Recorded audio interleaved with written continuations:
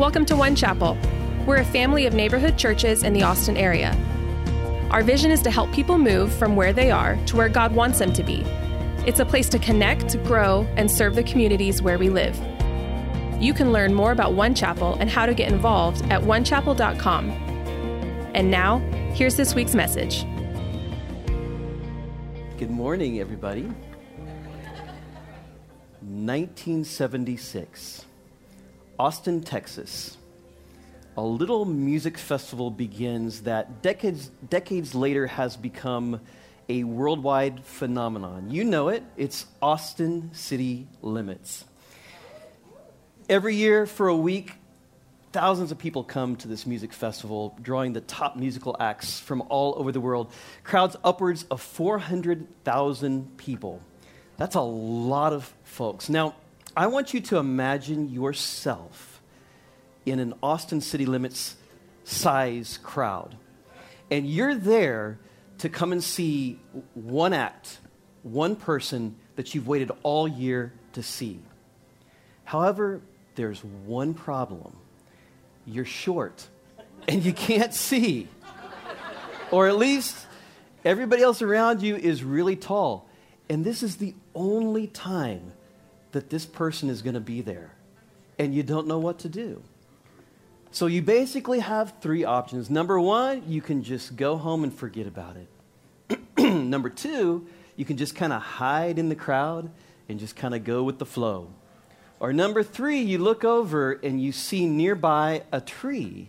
And you think, if I can get over there, I can climb the tree and I can see who it was that I came to see. But you know what? That's not as easy as it looks, because you're going to humiliate yourself if you climb up in the tree. And to top it off, you're a pretty well-known person and you've got your reputation to think of. I mean, come on. Mark Zuckerberg, the Facebook guy, is not going to climb up in a tree. And I can guarantee you, Oprah is not going to be climbing up in any tree. So what do? Do you see the act, or do you just go home? Well, the story that we're going to read about today is about a man who was faced with this exact same situation. And he actually chose to climb the tree and see. And his tree climbing adventure led him to a moment sitting down in his house at the table, right across from the King of Kings and the Lord of Lords. You know his story actually really well, probably because there's a very famous children's church song about him. His name is Zacchaeus. You know, Zacchaeus, the wee little man. The wee little man was he. He climbed up in a sycamore tree to see what he could see. And then Jesus came by and he said, Zacchaeus, you come down, for I'm coming to your house today. Now, I know that's a goofy song. Half of you are going, boy, what on earth are these people singing? It's a children's church song from a long time ago. If you don't know it, don't worry about it. Let's read his story right here. Luke chapter 19, Zacchaeus.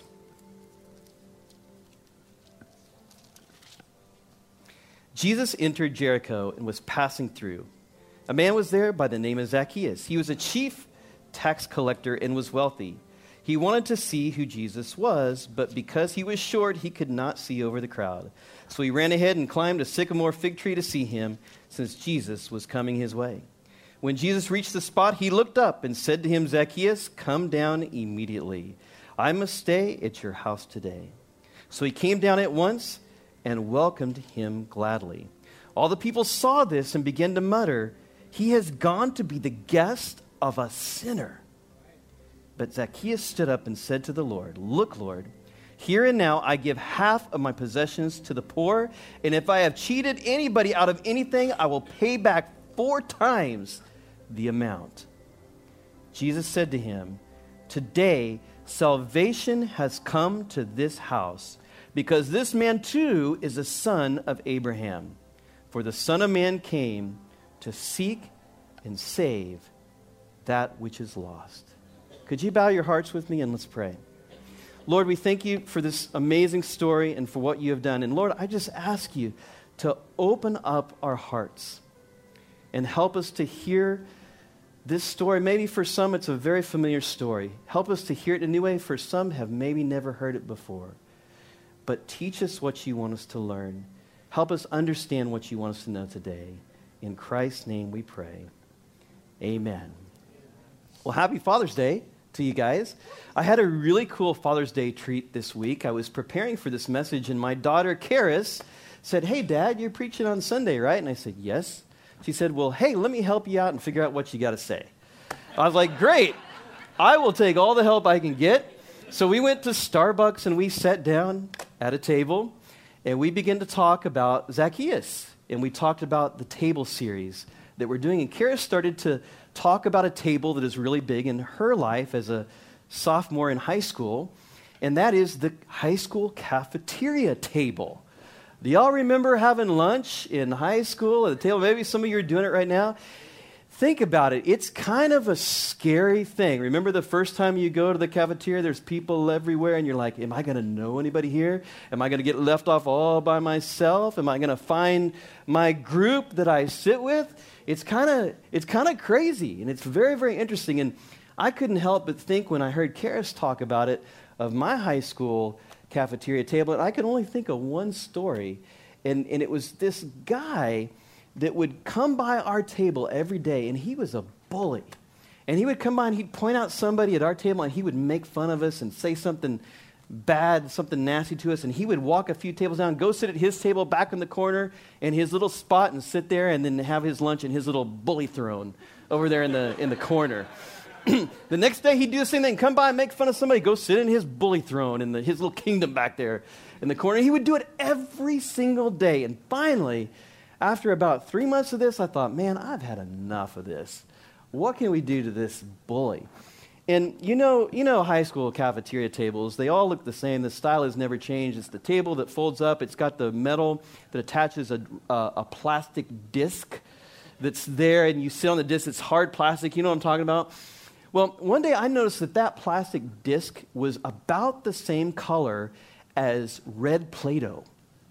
And so I got this brilliant idea. I got some red Play-Doh, and I snuck down early to the cafeteria, and I went over to the bully throne, okay? And I took that Play-Doh, and I spread it all over his seat, and I went back to my seat. Waited for everybody to come down, and they came down, and sure enough, like he always did, he came by our table and made fun of somebody at our table and trotted off to his seat, and he sat down right in the Play-Doh. Now, the funny thing about it is, and we're all, of course, giggling. This is great, loving it. He didn't even notice. In fact, that guy, unfortunately, probably didn't have any friends because nobody told him, but all day he was walking around with a rear end as red as a baboon, and everybody was laughing at him. High school cafeteria table. That was my memory of it for sure. Karis and I were saying, all right, so if Jesus was in high school, who would sit at Jesus' table? That's kind of an interesting question. Would he be at the kind of popular, athletic, Zac Efron High School Musical table? I mean, would that be kind of where Jesus hangs out? Or would he be more like the Napoleon Dynamite, Pedro, Deb table drinking the 1% milk? I don't know. Who knows? Okay? Or maybe somewhere in between. And so Karis and I started saying, well, who gets to sit at Jesus' table? It's a great question. You know what? I think the story of Zacchaeus actually gives us some clues into who gets to sit at Jesus' table. So I got 4 people I'm going to tell you that get to sit at Jesus' table. You can follow along your notes. You can write it in. If you don't want to write it in, then you don't write it in. All right, number 1, who gets to sit at Jesus' table? Number 1, those with a sketchy past. Those with a sketchy past. It's interesting, the story takes place in Jericho. I don't know if you remember, but Jericho was a sketchy town. It was the site of the most amazing marching band halftime performance of all time that had some supernatural help. When the trumpets played, the walls came down because it was a bad town. All right? Sketchy past. Zacchaeus is a sketchy guy. He's a bad dude, okay? So he's a tax collector. We get that. Nobody likes to pay taxes. But actually, it was much worse than that. He taxed his fellow Jews, his brothers, but taxed them to Rome, so he was like a traitor to his own brothers and sisters. And to top that off, he took a portion of the money for himself and became very wealthy on it, so he was also a thief.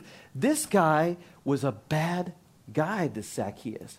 He was not the cute wee little man in the children's song. He was a bad dude, okay? And you can understand the criticism when Jesus said, I'm going to go hang out with you. I can legitimately see someone saying, wait a minute, Jesus is going to hang out with the guy that took my money so now my kids can't eat? Wow. Jesus, it would have made you kind of, is this the guy that I think he is?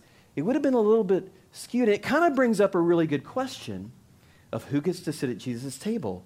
Does the bad guy get to sit at Jesus' table? Does red rear-end Plato boy and his throne, does he get to sit with Jesus? I mean, I kind of don't want him to because he was kind of a jerk. But you know what? This story lets me know if Jesus calls his name and he says, I'll go, guess what? He gets to sit at Jesus' table. Who's the person that has hurt you the worst in your life? Do they get to sit at Jesus' table? It's kind of hard to deal with a little bit. It brings a whole understanding into the idea of forgiveness as well. There's a scripture, Colossians 3:13. Be quick to forgive offense. Forgive as quickly and completely as the Master forgave you. One of the most powerful stories that I ever heard somebody say, there was a lady that I knew that she was giving a testimony of how she had come to a place of forgiveness in her heart for someone that had done something awful to her, a relative that had abused her years before. And she finally got to the place where she understood that God's justice and judgment was enough, and even enough that if this person would say yes to him and come to the table, that he, the person that hurt her, could sit at the table as well. But she could only really get there until she herself had come to a place of understanding that she too, for her life, for the things that she was responsible to was forgiven. Those with a shaky past get to sit at Jesus' table. Do you have a shaky past? I do. I have a past that's full of pain, that's full of disappointment, that's full of missing the mark, that's full of sin. But you know what? Jesus can welcome you, can welcome me at the table. Who gets to sit at Jesus' table? Those with a sketchy past. Number two, those with insurmountable limitations. Insurmountable limitations. Zacchaeus had a limitation. You know what it was? He was short. Can anybody relate to being short? Just lift your hand up real high. I can't see any of the hands out there, but I by faith I know that they're up there. But yeah, I think you're out there. Yeah, I got it. We humans hate limitations. We hate it. We want to be all and have everything, and we want to be great at all things. We hate our limitations. In fact, we strive to overcome our limitations, sometimes to the most unrealistic and unhealthy extremes, with our looks, with our appearance, with what people think about us, with how we present ourselves. It's almost crazy, some of the things we do just to appear not limited in what we can do. I'll give you an example. When I was about 13, 14 years old, you know, kind of that age where you start to realize that girls aren't so bad after all. And there was this girl that I just thought, man, I wish she would notice me. But she was not noticing me. And I saw this commercial on TV, and I don't know, some of you may remember it. It was a commercial for milk. And it was this scrawny little guy that he was drinking milk. And as he was drinking milk in the commercial, in the 20 seconds he was drinking, he grew to be this amazing buff dude just by drinking milk. And finally, when he got to this certain point, the girl was like, and she took notice of him. And you know, I thought, I'm going to try that and see if it works. So, man, I started drinking milk for breakfast. I started drinking milk for lunch, for dinner, for snacks in between. I mean, I was drinking so much milk, I got sick of it, and I started drinking chocolate milk. And do you want to know what happened with that girl? She never noticed me. It totally didn't work. That commercial was a lie. It was a complete lie. And now I hate milk because of it. The reality is this, guys. We all have limitations. In fact, we are designed with limitations. And you know what? Our limitations are not bad. In fact, they're a blessing. Our limitations are actually very good because they lead us to solutions that we would not otherwise find. They're actually a blessing. Zacchaeus was limited. How was he limited? He couldn't see. He wanted to see Jesus. I couldn't see him. What do? That led him to a solution. Now, you might first think the solution was ingenuity. Oh my goodness, a tree I can climb. Actually, no. What it led him to was humility. It led him to realize, you know what? I don't care who I am and what people think. I want to see this guy. I'm going to climb the tree. So before he went up, he went down, way, way down. Okay? Our limitations actually define us. What's your limitation? Or what do you feel your limitation is? What is the thing that's holding you back? Is it your lack of skill, lack of education, your lack of background, opportunity? Maybe it's your very own pride that is the thing that you lack.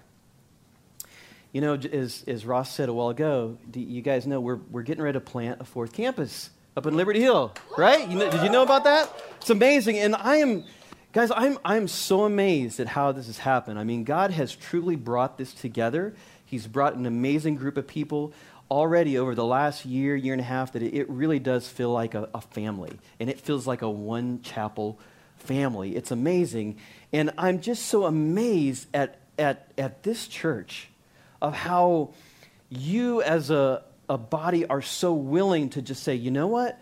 We're gonna take some of our people, we're gonna send you up there, we're gonna buy you a building, and God bless you, and we're gonna be behind you while you make it happen. Folks, that is what healthy families do. They raise people up and send them out so that more can be done. That is unselfish to the most amazing degree, and I thank you. I thank you for that, and it's incredible. It's gonna be incredible. And most days I wake up and I'm so excited about it. I'm overjoyed. But there are some days when I wake up and I go over and I look at that building, which is really cool, but it needs a lot of work. It's kind of a fixer-upper. And I kind of go, oh my gosh, how in the world are we going to do this? And I feel very limited. And it kind of scares me. But you know what I've learned? That's actually kind of cool. Because if you can't do it in your own strength, it gives God a chance for a miracle to happen. And that's the kind of thing that we want to enjoy together. Check out this scripture. This is 2 Corinthians 12:9. It says, "But he answered me, my grace is always more than enough for you, and my power finds its full expression through your weakness.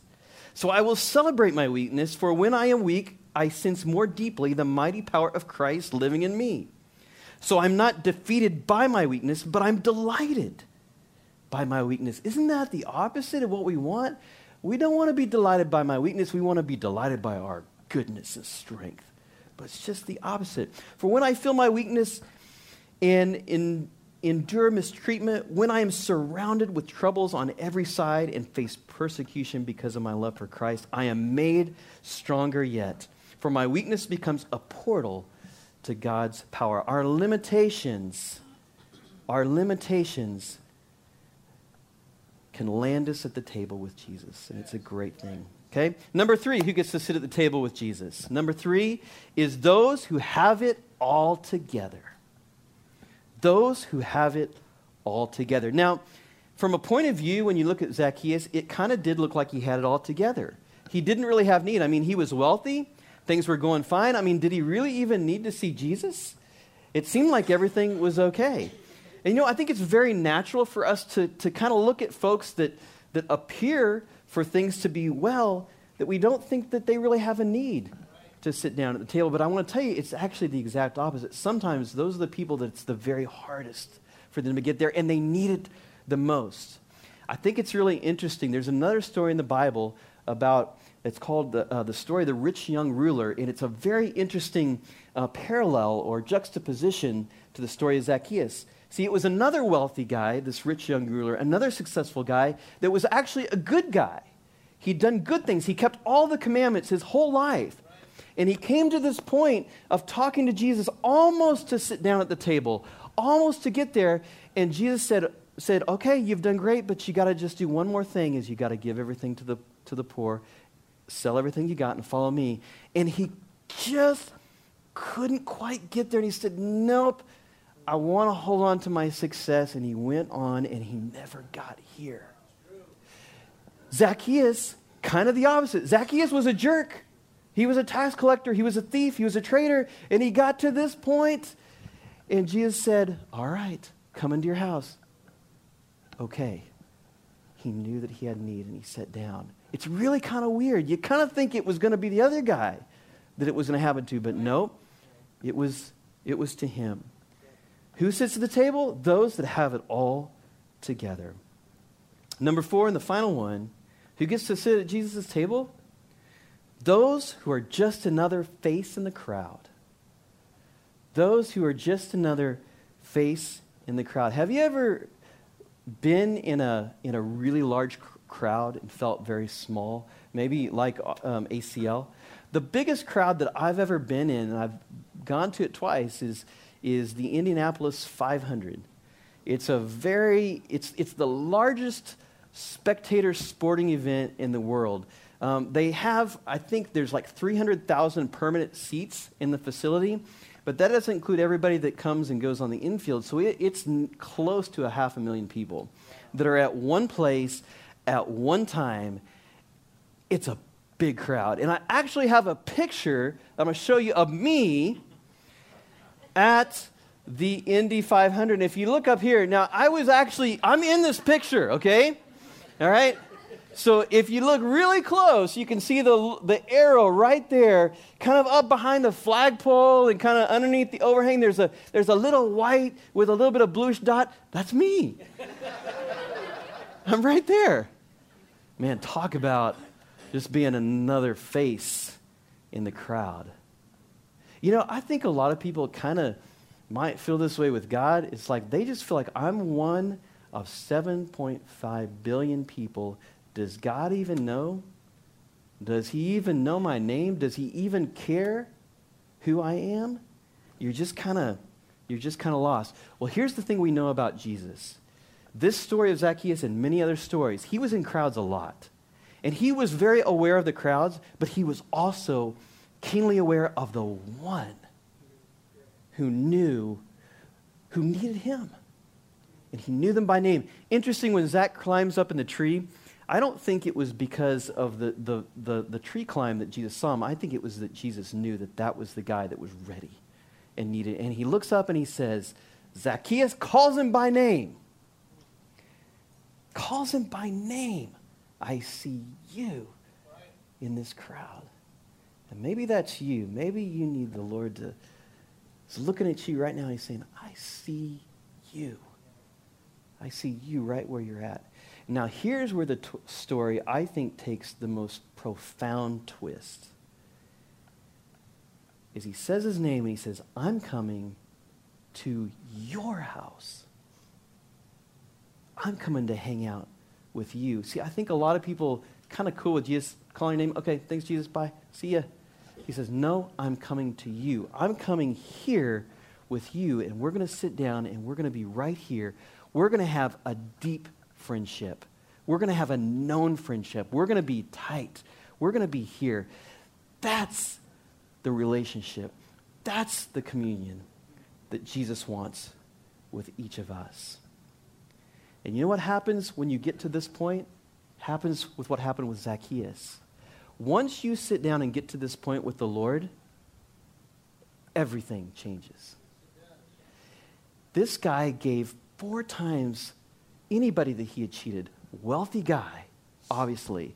How in the world could somebody that tight and that the way he used to be do that? Well, when you meet with the Lord, everything changes for you. So who gets to sit at Jesus' table? Sketchy, past, limited, those that have got it all together, and those that just feel like they're a nobody. They're a face in the crowd. I just want to tell you one last little story here.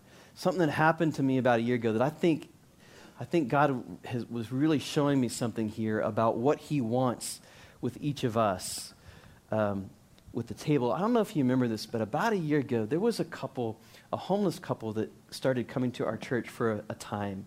And they came for a little while, and they brought their dog with them. And I'm usually here pretty early. I'm here pretty late. So I was kind of hanging out with them a lot just because I was here when they were here.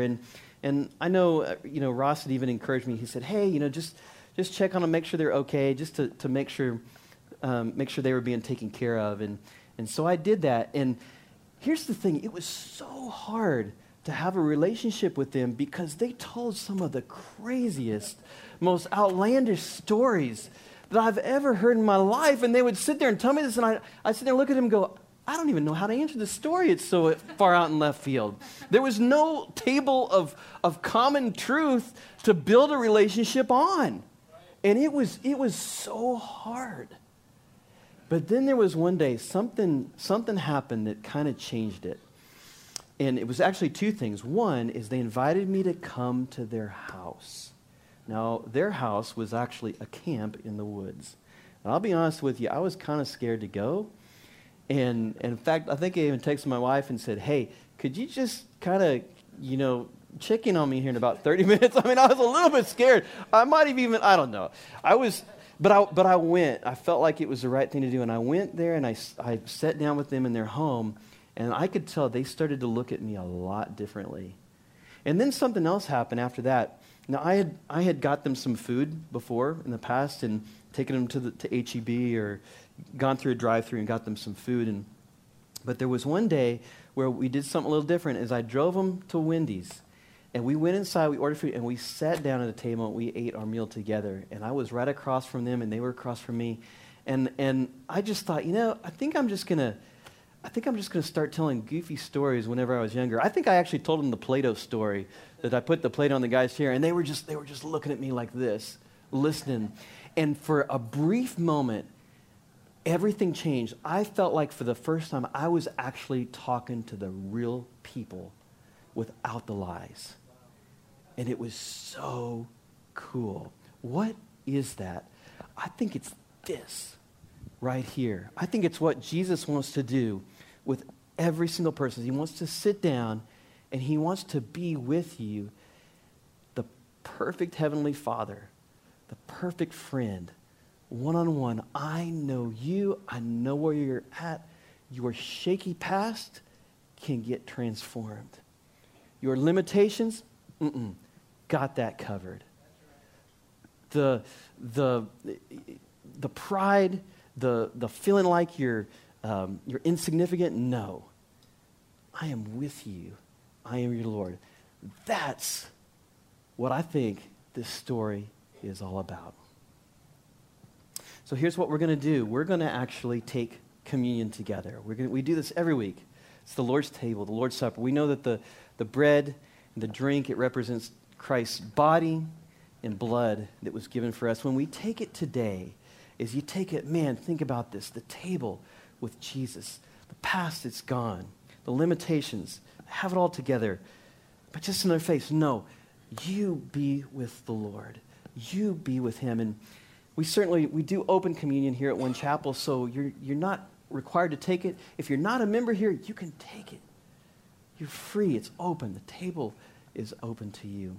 Our ushers are going to come forward, and they're going to point the way for you guys to go around. But as we do this, let me just pray over this communion meal. Lord, in the name of Jesus, we thank you so much for this day. We thank you that you are a God that is willing to call out our name, come to our house, come where we're at, with whatever we're dealing with whatever our issues are, and sit down with us and know us intimately, and know us for real. We thank you that you do this for us. We love you. In Christ's name we pray. Amen. God bless you guys as you come around and take this.